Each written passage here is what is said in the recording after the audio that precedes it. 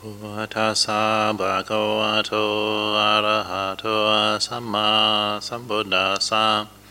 Namo tassa bhagavato arahato samma sambuddhassa. Namo tassa bhagavato arahato samma sambuddhassa. Buddhaṃ Dhammāṃ Saṅghāṃ Namasāmi.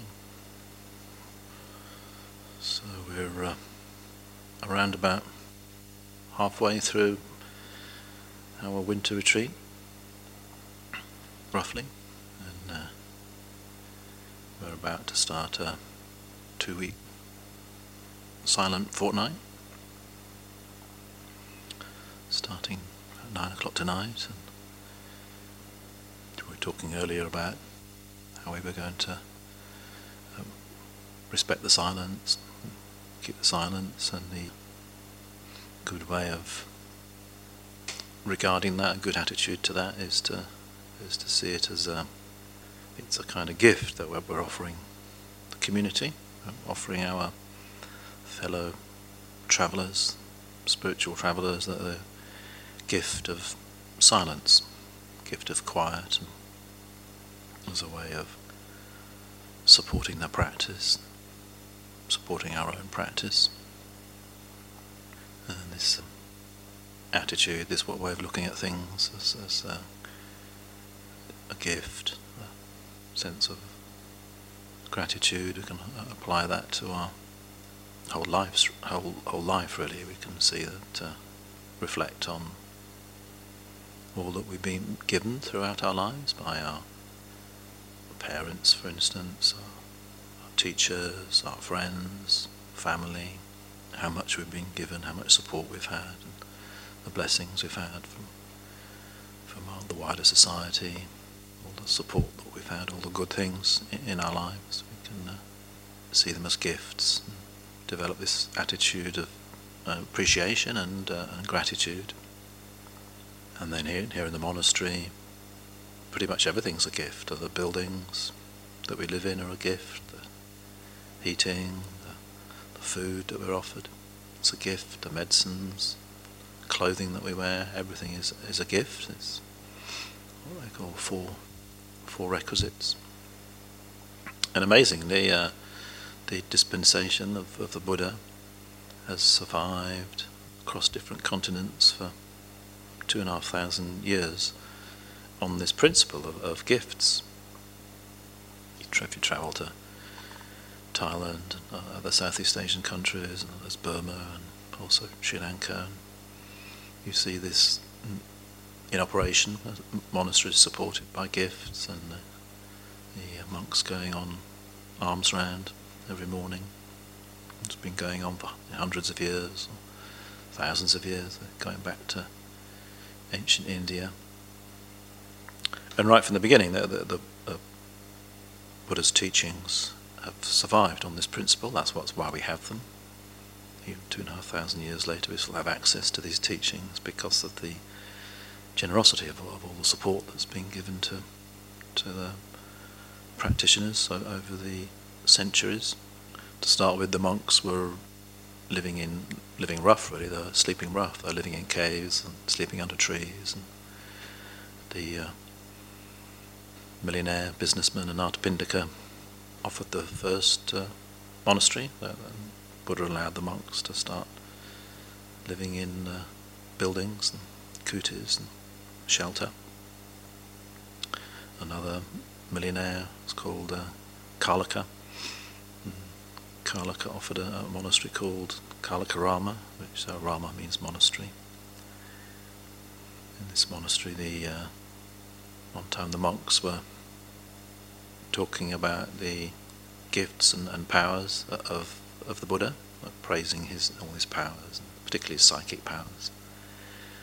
And the Buddha arrived on the scene, and as happened quite frequently in these situations, when the monks were talking about the Buddha's powers, and particularly psychic powers, he deflected the conversation into a more kind of useful direction, and deflected it into talking about the Dhamma, reflecting on the Dhamma.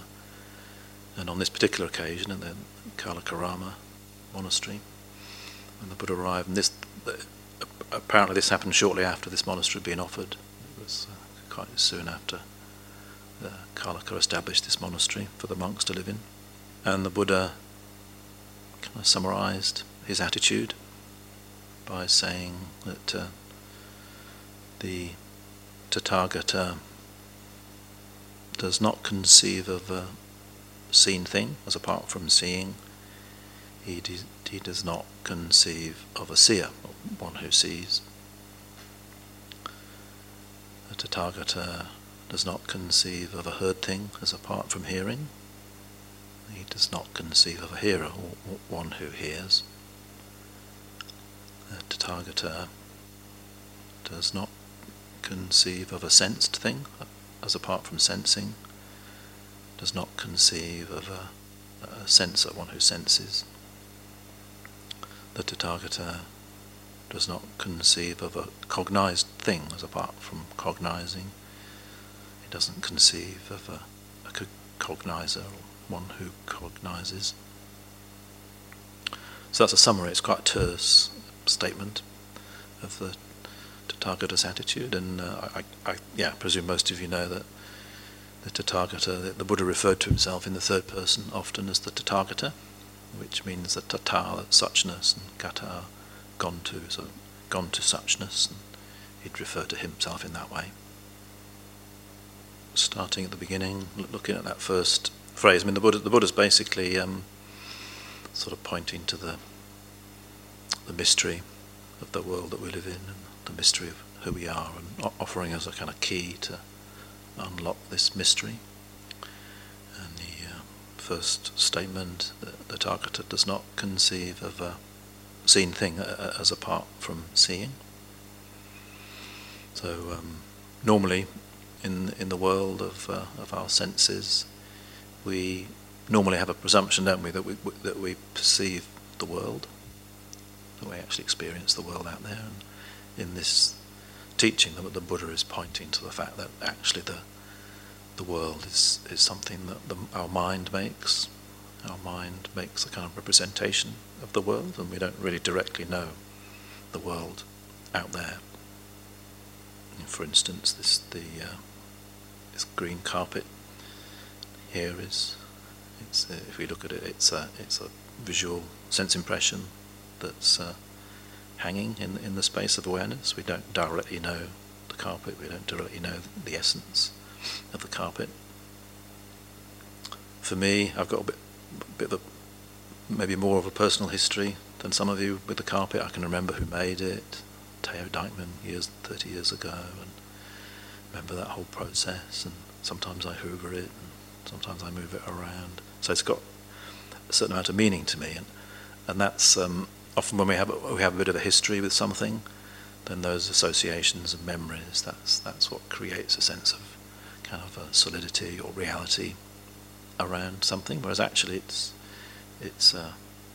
just a sense impression hanging in the mind. And when we look at something like a carpet, it's like a photo.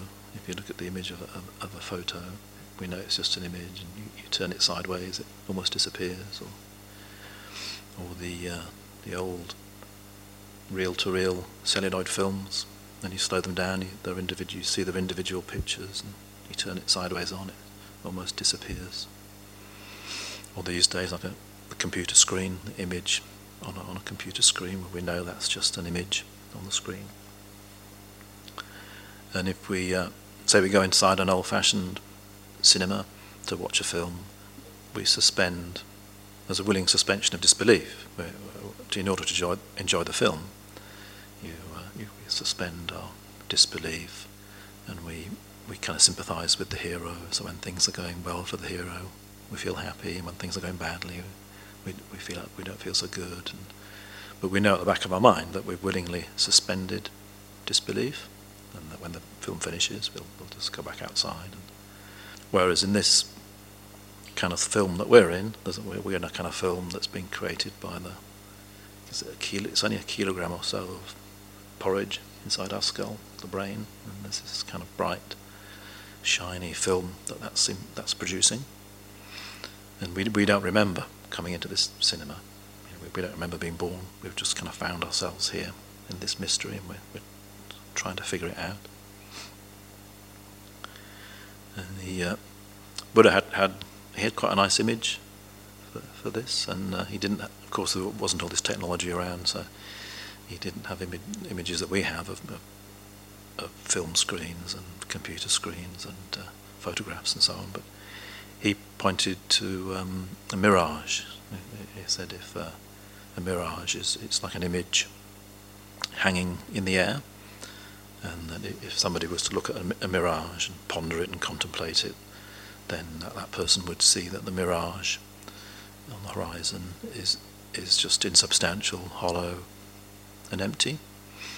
And in the same way, if we look at the image of this carpet, or any perception of any visual thing or anything that we hear, if we look at that perception, we'll see that it's an image, that's sense impression that's just hanging in the space of awareness, like a mirage.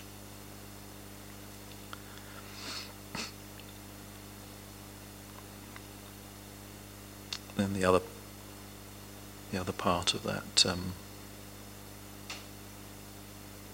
sutta, the Buddha says that the Tathagata does not conceive of a seer, or one who sees. That's S-E-E-R, one who sees, a seer. So this is a slightly different contemplation, sort of a bit like a not-self contemplation. So, for example, in the not-self, a kind of not-self contemplation, you can contemplate the things that you see, and they're obviously not self because you're looking at them. Buddha, for this type of contemplation, he gave an image of he was in a park, and the lay people were coming into the park and picking up the firewood and taking it away and burning it. And he asked his disciples if that upset them, and they said, no, that doesn't upset us. And he said, well, why doesn't that upset you? They'd said, well, it's the firewood they're collecting. It's not us, and it's not ours. It doesn't belong to us, and it's not us. It's not us. It's just firewood. So the Buddha said, in the same way, you should have that similar attitude to your own experience. It's not you examine your body, mind experience. It's not you. It's not yours. Looking at external sight, we can see things, objects. They're obviously not self because the things that we're observing. And then looking for the one who sees, we can look at our own body. We can see our own feet. The feet aren't seeing anything. Look at our legs. They're not doing any seeing. We can look further up. The torso's not doing the seeing, and then we can keep going up. And what we come to is a kind of space within which everything is arising. We start to notice the space of awareness, and it's like the eyeball can't see itself, but we can, as it were, turn the arrow of our attention around in 180 degrees, or invert attention, and look in, kind of metaphorically, and notice this space of awareness. Or another way of looking at it, it's like we allow ourselves to fall back into the space of awareness, the source of seeing. And when we do that, we see there's just a space. We don't find somebody in there, a person in there, sitting in there looking out. So there's no little homunculus looking out. There's just a sort of wide open space within which these images, sense impressions arise. We don't find the one who sees. The seer, we don't find him in there. There's just a clear, wide open space, a kind of a vacancy. And the thing is, if there was somebody, if you did find somebody in there, you wouldn't be able to see out. There has to be a vacancy in order to be able to see out. There has to be a zero for there to be a one, or there has to be a context for there to be any content. So it's natural that there's this space, that there's this no person in there, just this wide open sky of awareness. That's how it works. That's how consciousness works.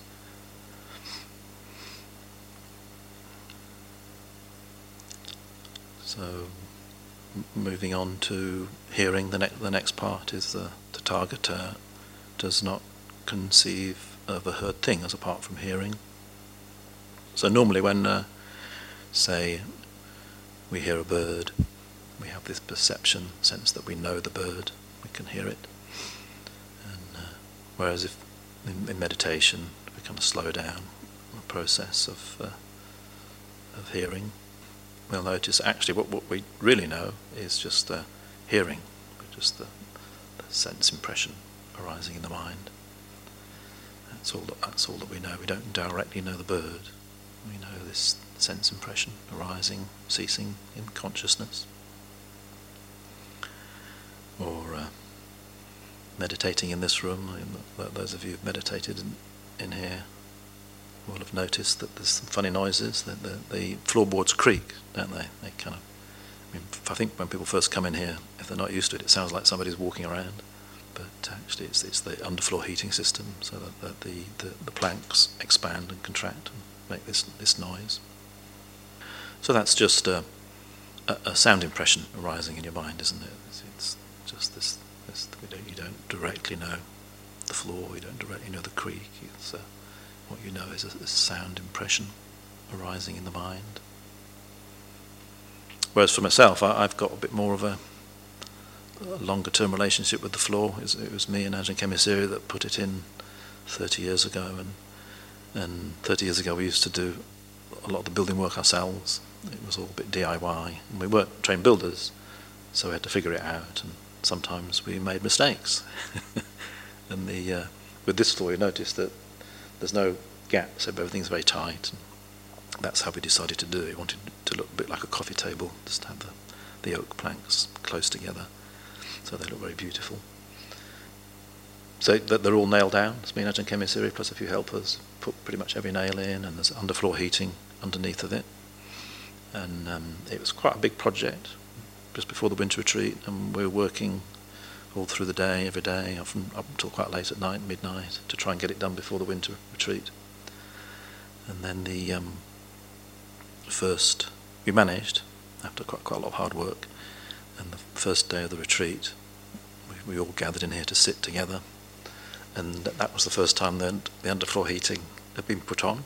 We didn't know what was going to happen, so we put the underfloor heating on for this first sit, and there was these really loud cracks. I mean, now it's very quiet, but 30 years ago it was like 10 or 20 times louder than it is now. Really loud creaking noises. So it was really upsetting. We were looking forward to this silent winter retreat, 2 months of silence, and spent 2 months listening to this floor creaking very loudly.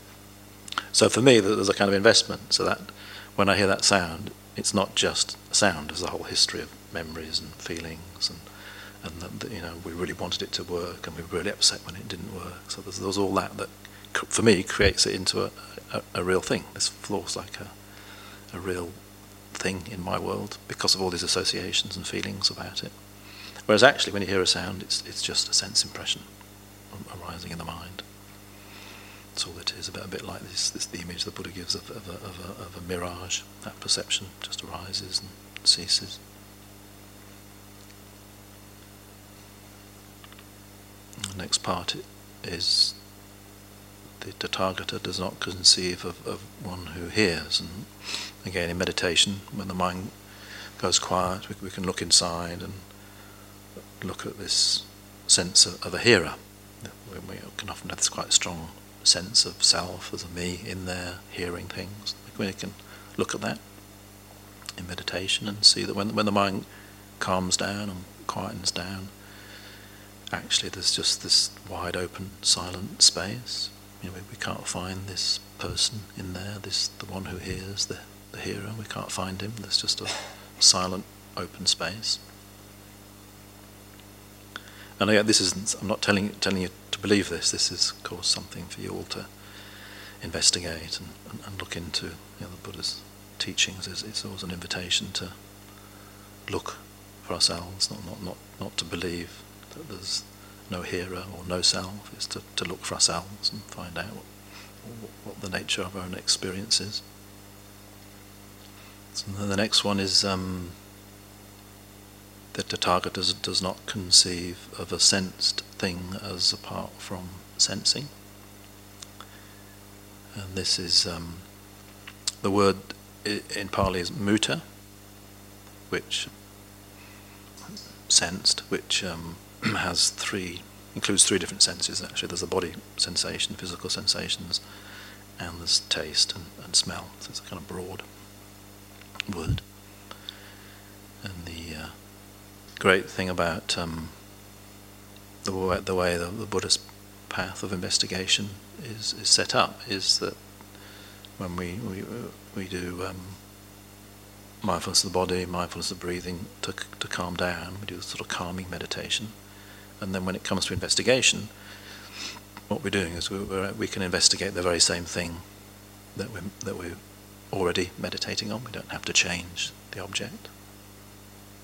So, for instance, in the mindfulness of breathing, mindfulness of the body, we're being aware of the breath, the wind element, which is the sensation of movement in the body, the belly, chest, moving, and then as the mind calms down, it includes the whole body, sense of tingling or energy moving in the whole body. So there's this principle of movement, sensations of movement, and there's also the fire element, which is heat and cold, so that you can there's feelings of warmth and heat in the body, or feelings of coldness, hardness and softness, those kind of feelings in the body, which is the earth element, the feeling of hardness against the chair, or softness in the belly, and then feelings of cohesion, elasticity. The water element is when we're breathing in and out, there's this sense of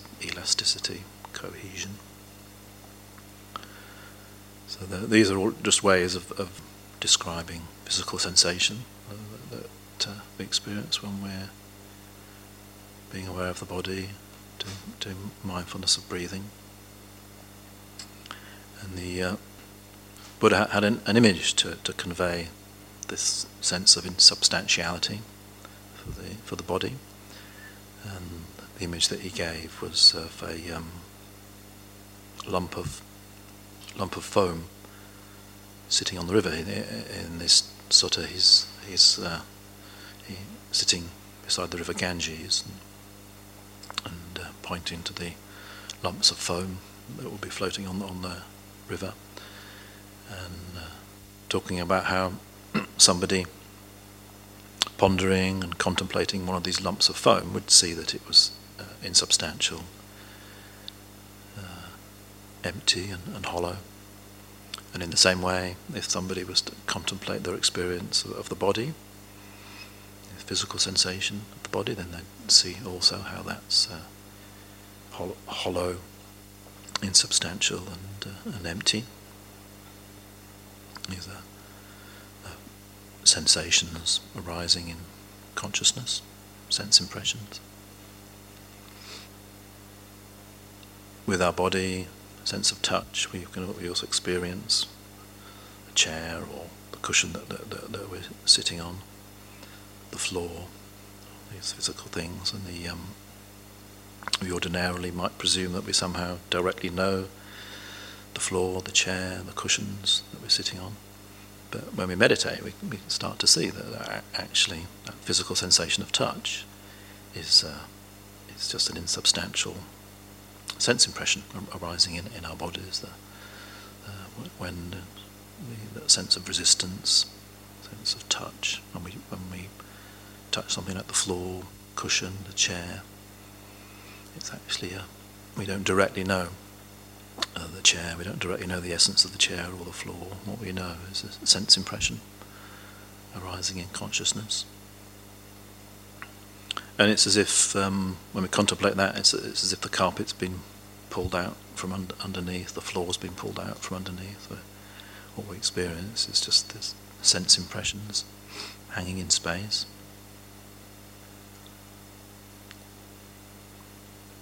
So mutta, sensing, the Tathagata does not conceive of a sensed thing as apart from sensing. So mutta, this word mutta also includes tasting and smelling. So we can apply this investigation at the meal. It's a good time to investigate smelling and tasting, or when we're having a drink of something.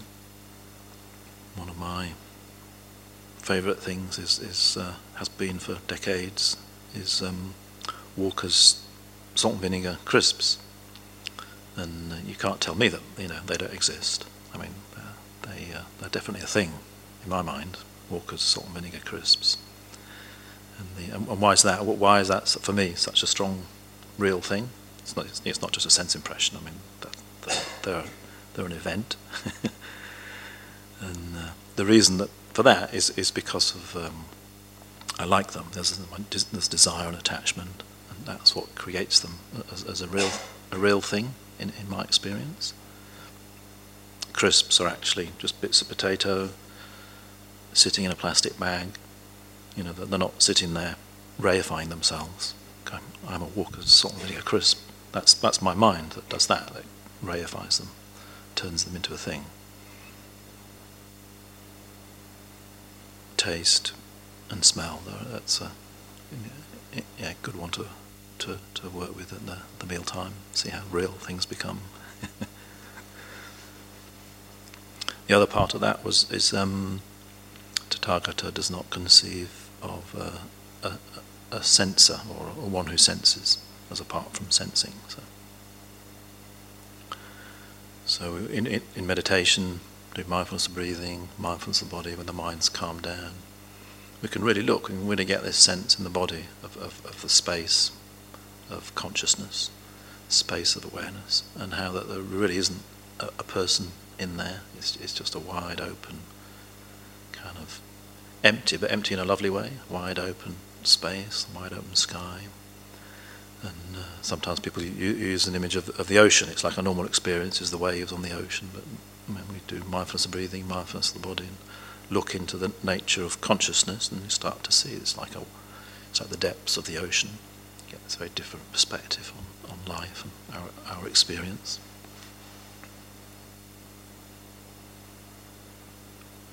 The last one is a Tathagata does not conceive of a cognized thing as apart from cognizing.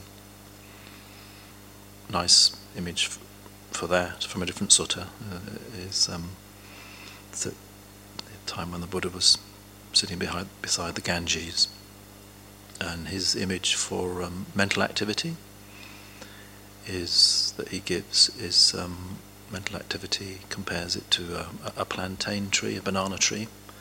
And the thing about a plantain tree or banana tree is you peel off the leaves, you cut into the trunk, and it's just hollow. Whereas most trees have got a heartwood, they've got a hard centre.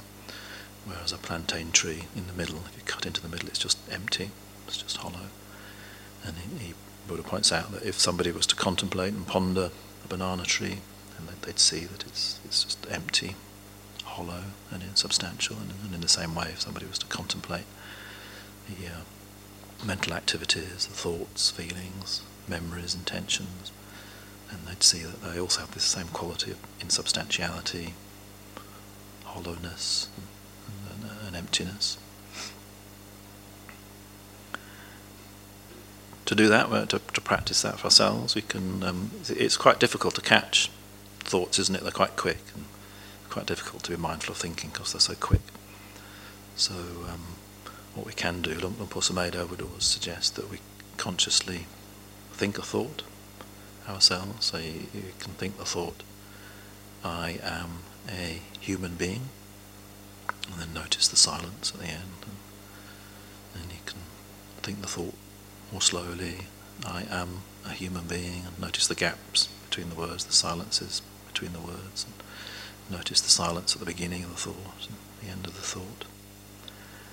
And the way we normally think about thinking is that there's a thinker comes along, a thought comes along, and then they come together, and there's an experience, thinking.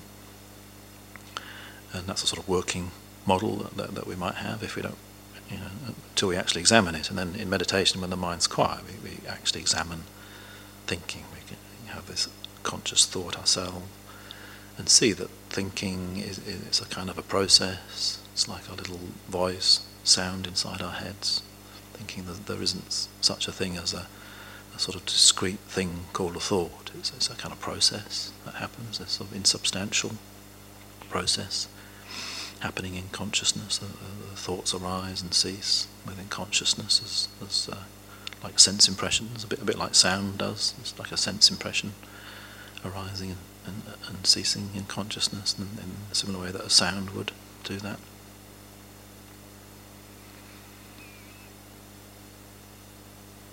And then the thinker, we can look to see who can find the thinker, the one who cognizes the thinker. And again, when we're not meditating, when the mind's moving quite fast, it's the speed of experience creates this kind of delusion, this sense of a me in there doing the thinking. So in the unexamined life, everything's moving so fast. When meditation, you have the opportunity to really slow down and have a look at what's happening. So when the mind's quiet and becomes more peaceful, we can look in there and we can think the thought, I am a human being, and see that's just arising in a wide open, silent space. We can't spot this little homunculus, this little person in there doing the thinking. It arises in this wide open skylight space.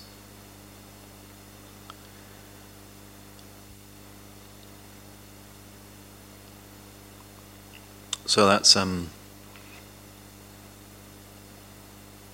kind of it's quite a terse sutta, isn't it? But the Buddha's offering it to us as a kind of key for unlocking this sense of the me struggling inside this world. And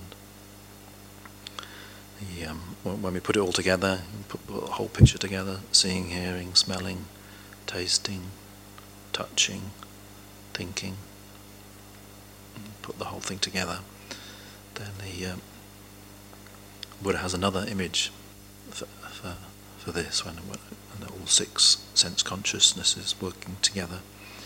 He compares that to a magician's trick, and a magician's trick it works because the magician's sleight of hand is so quick, and we know if we examine it, you know that there's no magic there. It's just his trick. He's got a very kind of sleight of hand, fast movement with his hand, skilled movement with his hand. And once we examine it, the Buddha pointed out, then you see that the magician's trick is hollow, it's insubstantial, it's empty if you examine it carefully. And the same thing with sense consciousness, seeing, hearing, smelling, tasting, touching. If you carefully examine it when the mind goes quiet and you've got that ability to investigate, then you'll see that consciousness is a bit like a magician's trick. It also is insubstantial, hollow and empty.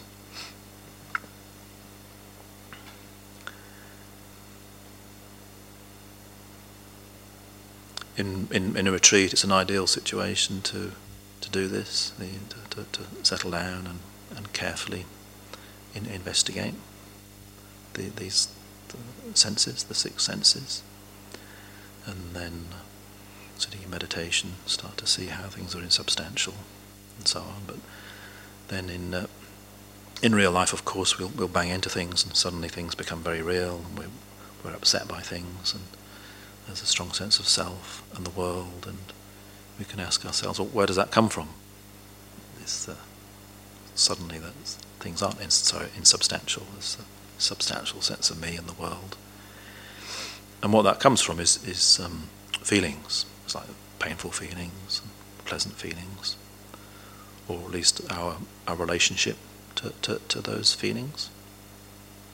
So when we're experiencing an unpleasant feeling, and each of these senses, the six senses, there's always a feeling associated with them.